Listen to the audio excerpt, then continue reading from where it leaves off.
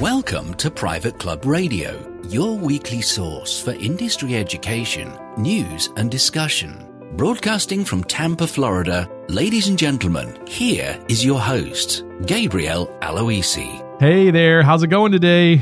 We've got an episode of The Inbox for you on tap. Got some awesome questions that came in from membership and marketing folks around the country and even from Wales. So we've got an international question to answer on this edition of The Inbox. So if you've been paying attention to social media, you might see some folks using the hashtag Club Changemaker, where we are recognizing folks in the industry doing incredible things. And wanted to remind you that we've got the hashtag Club Changemaker gear, the official gear of Private Club Radio, the shirts, the notebooks, the laptop covers, the cell phone covers, all that stuff available to you. If you go to privateclubradio.com/shop, and you can check some of those items out. Well, without further ado, let's put it right over to Rick Coffey for The Inbox. And now, it's time to open up The Inbox. Join your hosts, Gabriel Aloisi and Rick Coffey, as they tackle the most important questions in the private club industry.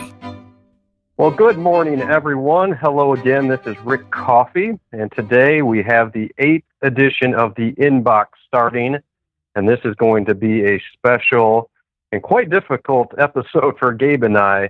I recently posted on LinkedIn that this episode is going to be like an AP class back in high school because there is 5 very difficult questions for Gabe and I to ask, but we're excited to do so. And so let's jump right into the 8th episode of The Inbox. Yeah, so our first question comes from Stuart Finley of Wales Golf, and Stuart asks, question number 1. Hey Gabe, it's Stuart Finley from Wales Golf. Hope you guys are doing well over the pond. 2 quick questions from me.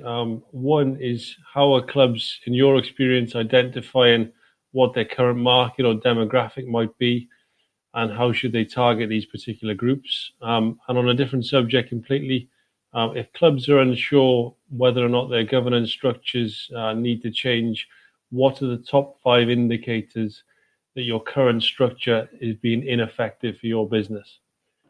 Thanks. Cheers. Excellent question. I think this is our first global outside the United States question, Gabe. That's very exciting. Stuart, the unfortunate answer is that very little to no work is being done on clubs actually identifying their current prospect market and demographic out there. And it's not being done because it's really not an easy thing to do, because you have to sort of look outside your club and even the industry to try to get reports, say from census reports or online marketing programs where you're getting data about, just general things out there. And I think that area is why so many of the clubs don't try to get this. Then there's specialized companies, consulting companies, specifically Clubmark, I know really does this for clubs out there, and that's Rick Coyne, so certainly a very respected company to do so.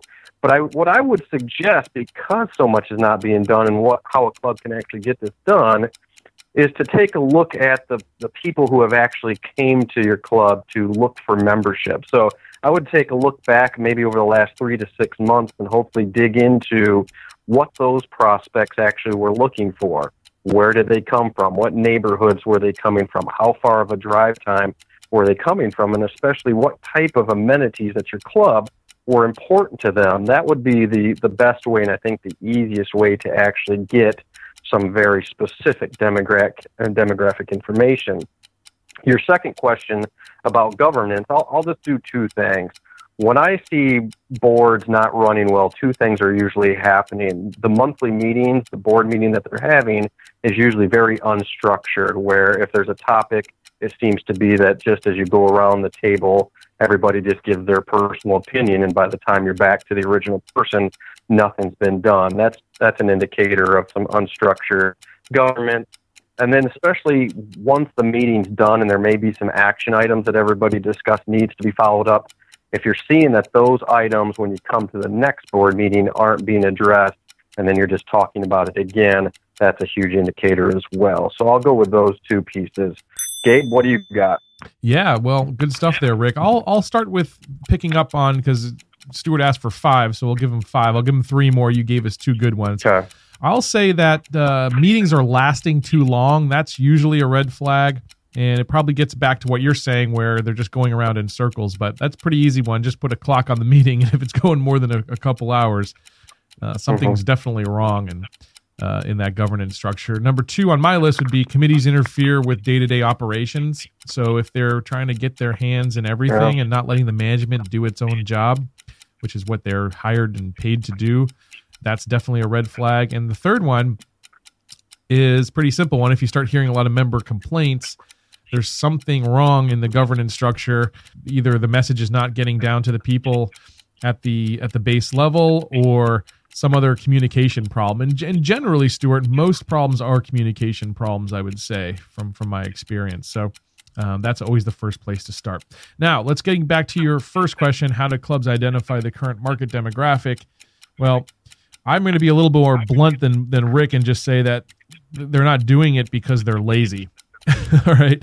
And sorry to say, but if you're in a marketing position, if you're in a membership position and you don't know your current club makeup and you don't know the current market out there, then you're not doing your job right, because that's where everything starts when it comes to marketing. You can't market to somebody who you don't know or somebody who you can't identify. So the easiest way to do that is, like Rick said, to create a member survey to find out who is the current membership makeup. What does that look like?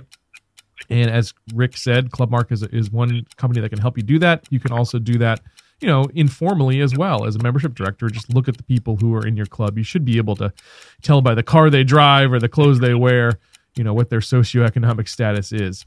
And then use those numbers to identify prospects out in your local market. And again, there's all sorts of research out there.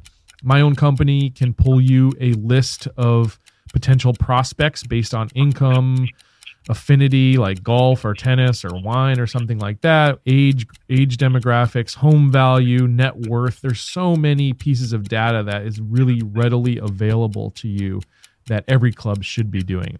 So that's how you do it. All right. And if you were offended by Gabe's take there, you can email me at rickcoffeecmp@gmail.com, and I'll take all your comments to him directly. I'm just in one of those moods today. I'm gonna shoot straight and tell it like it is. I'm not gonna sugarcoat it. Hey, you did. I also thought of a bonus governance issue while you were giving your 3 there, Gabe. If the board doesn't look like the membership sort of looks at a snapshot, if you're finding that the board looks a lot like a bunch of older, pure golfers instead of having diversity in age and gender and membership class, I think that's also a big indicator of some issues. That's awesome. You're right. It's got to be a nice mixture of what the actual demographic makeup of the club is for it to serve the club in the right way. That's right. Well, that was a good start to this advanced class. Number 2 is coming from Amy Talbot, membership director at Lost City Golf Club. Question number 2. Hello, this is Amy Talbot, membership director of Lost City Golf Club in Atlantis, Florida. And I'd like to know your thoughts regarding digital marketing and utilizing that in the private club industry to tap potential new members. And further, do you have any insight on the effectiveness of Google AdWords versus Facebook advertising? I look forward to hearing your answer. Thanks so much. Well, I know our thoughts might differ a little bit on this one, but certainly my opinion is you've got to do it. I mean, that's where people are living. Everyone's on their mobile phones. More internet usage happens from a mobile nowadays than the desktop. And so you've got to be doing some digital marketing. And if you're going to choose between Facebook and Google AdWords, I'd say Facebook all day, because Facebook is very undervalued right now. Actually, I heard Gary Vaynerchuk speak here in Tampa a couple weeks ago, and he was saying that, the big players, the McDonald's, the Johnsons and Johnsons, and those huge multinational corporations haven't really put their full marketing budget into these platforms like Facebook and Instagram yet. And so because of that, they're very undervalued. I can get clicks for my clients for 25 cents a click to their website, which if I was trying to do that on Google AdWords, it might be $2 or $3 or up to do that. So Facebook, if you're going to choose one, that's definitely the way to go when you're doing digital marketing. How about you, Rick? What's your take?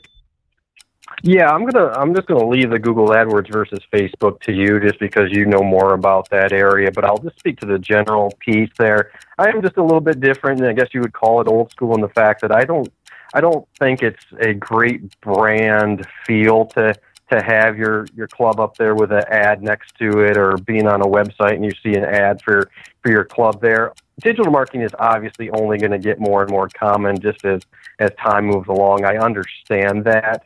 But recently I just moved from Chicago to Florida, and I want to join a club. And so I'm sort of a prospect right now at private clubs. And so as I'm searching the internet for clubs around me here in Jacksonville, I got to see some of these things where, some were using Google AdWords, and it just didn't feel, when I saw who was up there, that, it was something that I wanted to see as a prospect of them up there. I want it to feel more organic, but again, that's just sort of an old-fashioned feel to me, and I'm going to admit that probably down the road my stance will change on this, but right now I think it's still more of SEO, making sure that if somebody's searching for a club in a certain area, that just the natural search engine optimization gets you up to the top without having to pay for the clicks. I think that's still the best route to go on my end.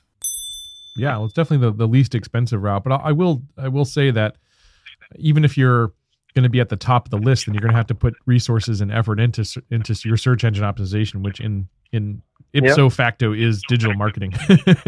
Well said. Yeah, absolutely. All right, cool. Well, our next question comes from Marianne Nicholson. She's the membership director at Hammock Beach, and we just got to both see her. If you follow us on LinkedIn, you saw me and Rick take a picture with her over at Hammock Beach.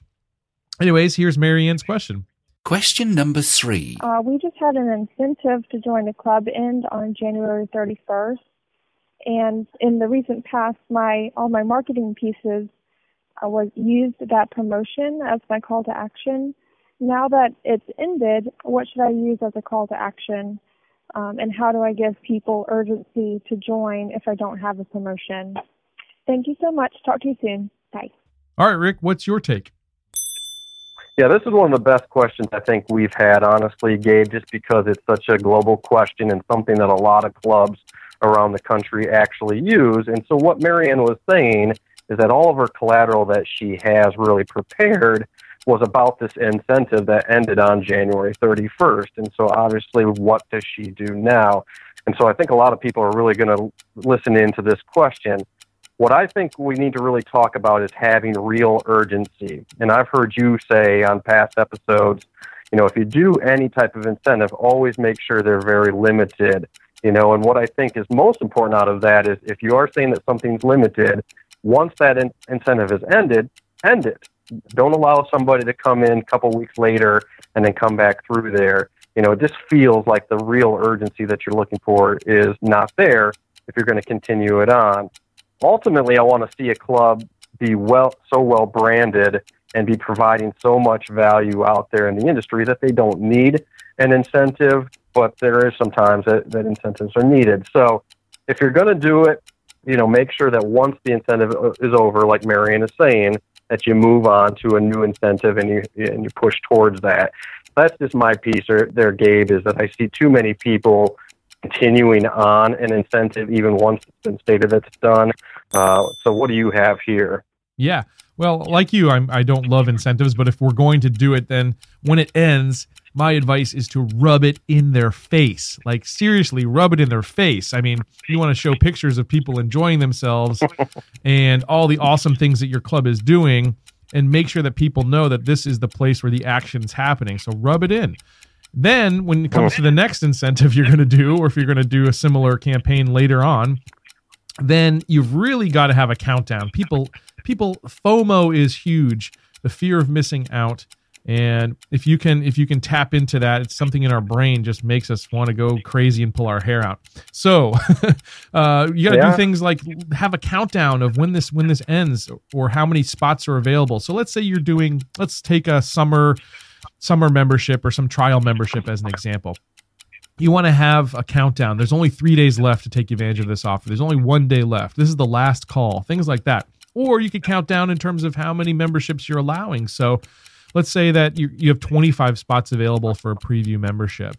Then when it gets to 15, say there's only 15 spots available, cross out the 25 and put 15. Or if there's only 5 left, then let people know that. You've got to instill that fear of missing out in people. And if that will help people actually move to action. Otherwise, they're just going to, put it off and never actually take any action.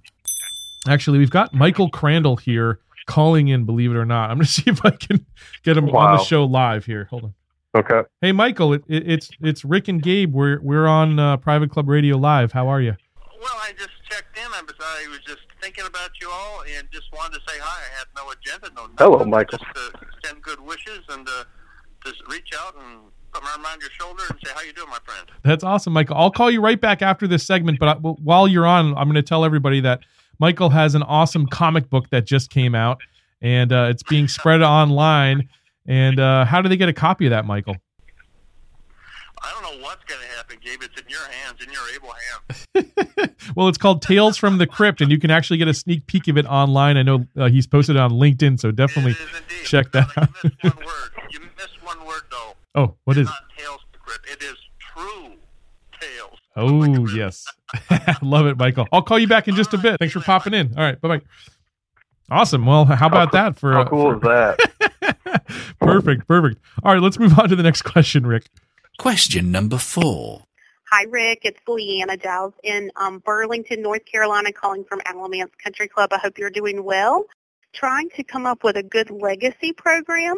I've talked with a couple of colleagues in and around my area who have trial membership programs. Our community is not very in favor of those, but we're really looking to try to target those dependents that are rolling off at age 26.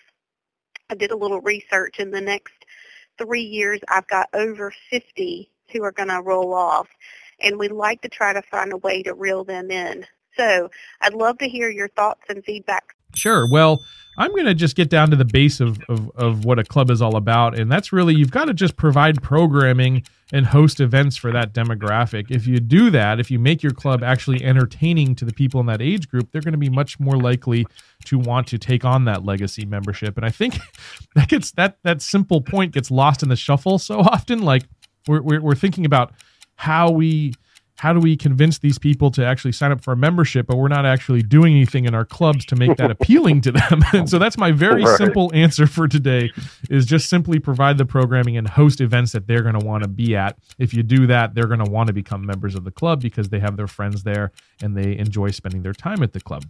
How about you, Rick? What's your take? Yeah, unlike you, I always seem to get a little muddy here, but what I want to say to Leanna, and I want to say hello to her, she's a very talented membership director, and so the best answer I have here, Leanna, is to start the conversation well in advance. Too much in our industry happens reactively and after the fact of the deadline. Oh, this deadline's coming now in a week. What do we do now? But when you're dealing with a group like this, you have parents who are members, and you've probably seen this kid. If you've been at the club for years, you've probably seen that kid for years. And so what I'd like to see is membership directors actually take a look at this a little bit more in advance and start talking to that child. If your age limit is 26, start talking to that family at around age 24, 25. See where what the kid is interested in, and then also start talking to the parents, because most likely when that kid comes out of the membership, it's not the child who's going to be paying for the membership. It's going to be the parents there. And so the conversation needs to be a little bit more natural and actually a little bit more nurturing. And that's why I think if you set your limit back a little bit where you're actually reaching out well in advance of this child coming off, it's going to feel a lot more natural. And certainly because the parents are going to be fronting the bill, I think they'll feel like it's a much better process as well through there. Obviously, you do need to have programming, because if the child's not going to be interested in anything that they're doing at the club, you're right. But I think the conversation needs to happen a little bit earlier. And what I've actually seen is coming off of that before maybe the child gets to a full membership. There's almost like an intermediary membership where they come off and it might be an annual cost, just a blanket $1,000, $2,000 cost to give that child privileges coming off of there maybe for 3 to 4 years until they get to age 30. So that'd be my couple pieces that I have. No, that's really good stuff, Rick. That's awesome. Thanks. Well, our next question comes from Erin Spalding. She's the membership and real estate consultant over there on the Palm Coast. Here's Erin's question. Yeah. Question number 5. Hey there, Rick. This is Erin Spalding. I've been noticing more and more that membership directors are steering more towards the way of email follow-up with prospective members or following up on new membership sales and avoiding making that personal phone call. In my opinion, I think the personal phone call is important and people appreciate it. But their take on it is that people don't want to be bothered with phone calls and that they prefer to communicate via email. Just wondering what your thoughts are. Thanks so much. When I heard this question, I obviously wanted to think, oh man, it would be so good to say that a phone call works, but I'm just like, well, if I'm going to give an opinion, I should be real about it. And I don't know the last time I've picked up a phone number, a call where I can see a phone number that I don't really know who it is. I let it ring through and I let it go to voicemail in place. So I can't say that, oh yes, everybody should be cold calling out there. I'm going to basically say that you should try to reach out via email and try to set that appointment.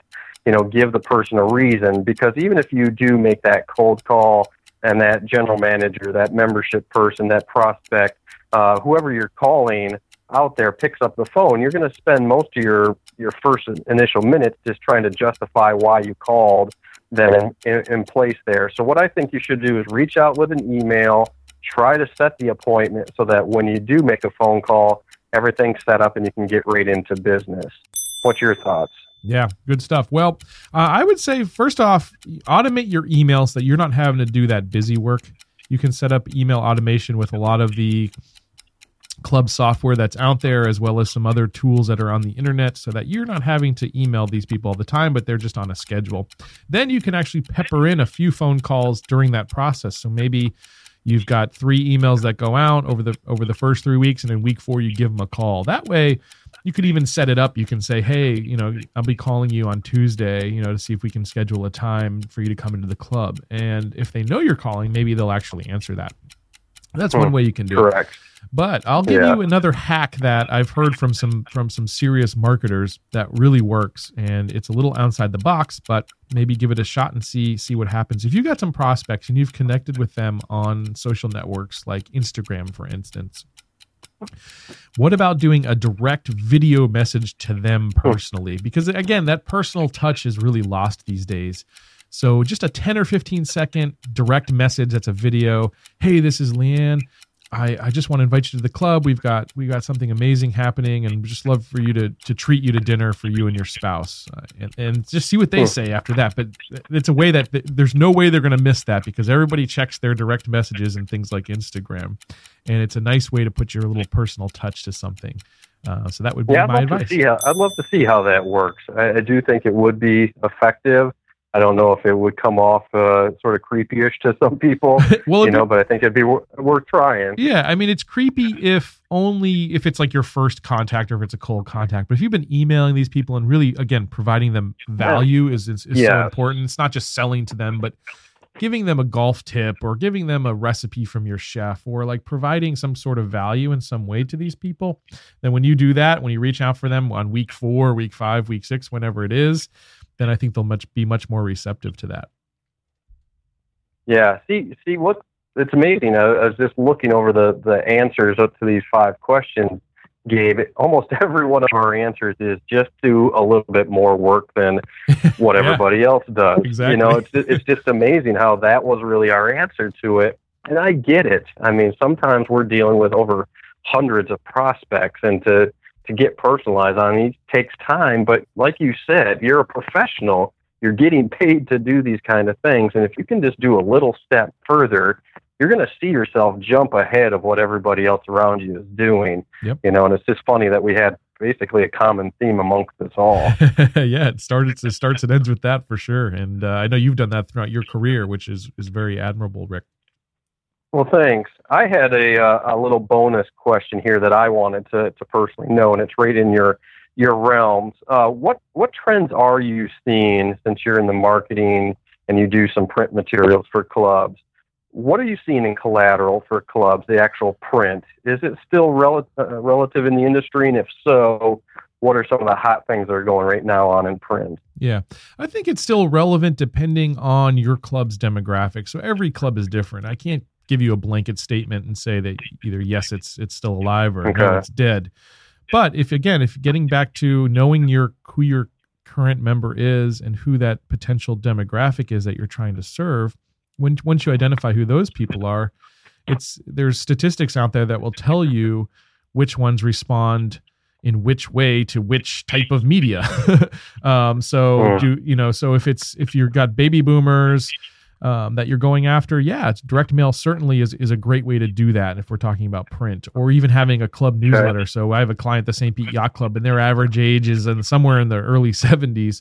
And so club newsletters that are printed still work really well for them. But if your average age is the younger demographic, maybe you go to a digital newsletter, or maybe you focus your efforts on that Facebook marketing we talked about. I think it really is dependent on the actual makeup of your club and who your potential market is out there. So there's not one end all be all answer though, but it's going to be dictated by each club. Yeah. Okay. Well, actually, I have a question for you. So, first off, for folks that haven't been living under a rock, or just they've been in a cave hibernating this winter, they may not know that Mr. Rick Coffey actually started his own consulting practice. Can you tell folks a little bit about what you got going on, Rick? Well, I appreciate you asking about that. Yeah, so I did make a change recently. Where I'm starting my own club sales consulting business. And really, Gabe, what it comes down to is obviously, yes, I like to provide for my family, but I've done a lot just trying to help push the actual membership sales area ahead. I just know that it's behind. I know there's a lot of new people taking this role. There's a lot of people who got pushed into this role. And so I want to really be one of the first consultants out there that can be a guiding light for somebody who may not know really exactly what they're doing, and provide them some training, some help, some best practices. I've seen a lot, doing what I do. And so I did start Rick Coffey Club Sales Consulting, and then you're going to see something coming out soon here. We're actually starting a company called the Private Club Specialist as well. So it's going to be exciting. I'm still getting my feet wet using you. Thank you for helping me with the logo as well, and I'll be reaching out to you because I know your business is sort of in the same fashion of helping clubs move forward. So we're talking about membership and marketing here this whole episode. How are you actually going to be marketing your new business? What method will you be using? Yeah, that's a good question. I think I'm going to be working with you, and we haven't started on the website. I think everybody needs to have a website out there, and that is going to be something that I got to get done here as well. But for me, my philosophy on being a consultant for clubs is a little bit different, as far as I don't want to be a hired gun where I come in to get 30 to 50 members and I walk away. I want to be more on a retainer, like a concierge person, where I'm there for at least a good year to help everybody get along there. And so a lot of you had Michael Crandall call in, and I know he's never really done any marketing for himself. He's just helped out so many clubs that it's just a word of mouth and referral system out there. I'm hoping the same way. I've done a lot out there. I hopefully have helped a lot of clubs, and I'm hoping that a lot of member referrals will happen as well, where I'm getting referrals from new clubs as well. So a lot will come. Obviously, I'll be posting out to my social media network about it, but I appreciate your help in spreading the word as well. Well, Rick, we're all proud of you, and we're wishing you the best of luck. And I know you're going to help a lot of clubs out there, and you are a true club change maker as well. So thanks for doing what you do. Thank you very much. And thank you for everybody who called into this time. We had really 5 good questions here. We had our first international question. So the inbox just keeps going, and hopefully, Gabe, we can get another one out very soon after this. Absolutely. All right, Rick. Well, you have a wonderful rest of the day, and we'll be talking soon on another edition of The Inbox. All right. Thank you. Want to be on the next edition of The Inbox? Visit privateclubradio.com/inbox and leave us a voicemail. The best questions will get answered on the show. That's going to do it. Good luck and Godspeed. And until next week, here's to your membership success. Private Club Radio is brought to you by Concert Golf Partners, helping to preserve and enhance private golf and country clubs. Concert Golf has the capital, expertise and private club hospitality experience to help upscale private clubs achieving long-term success and membership growth.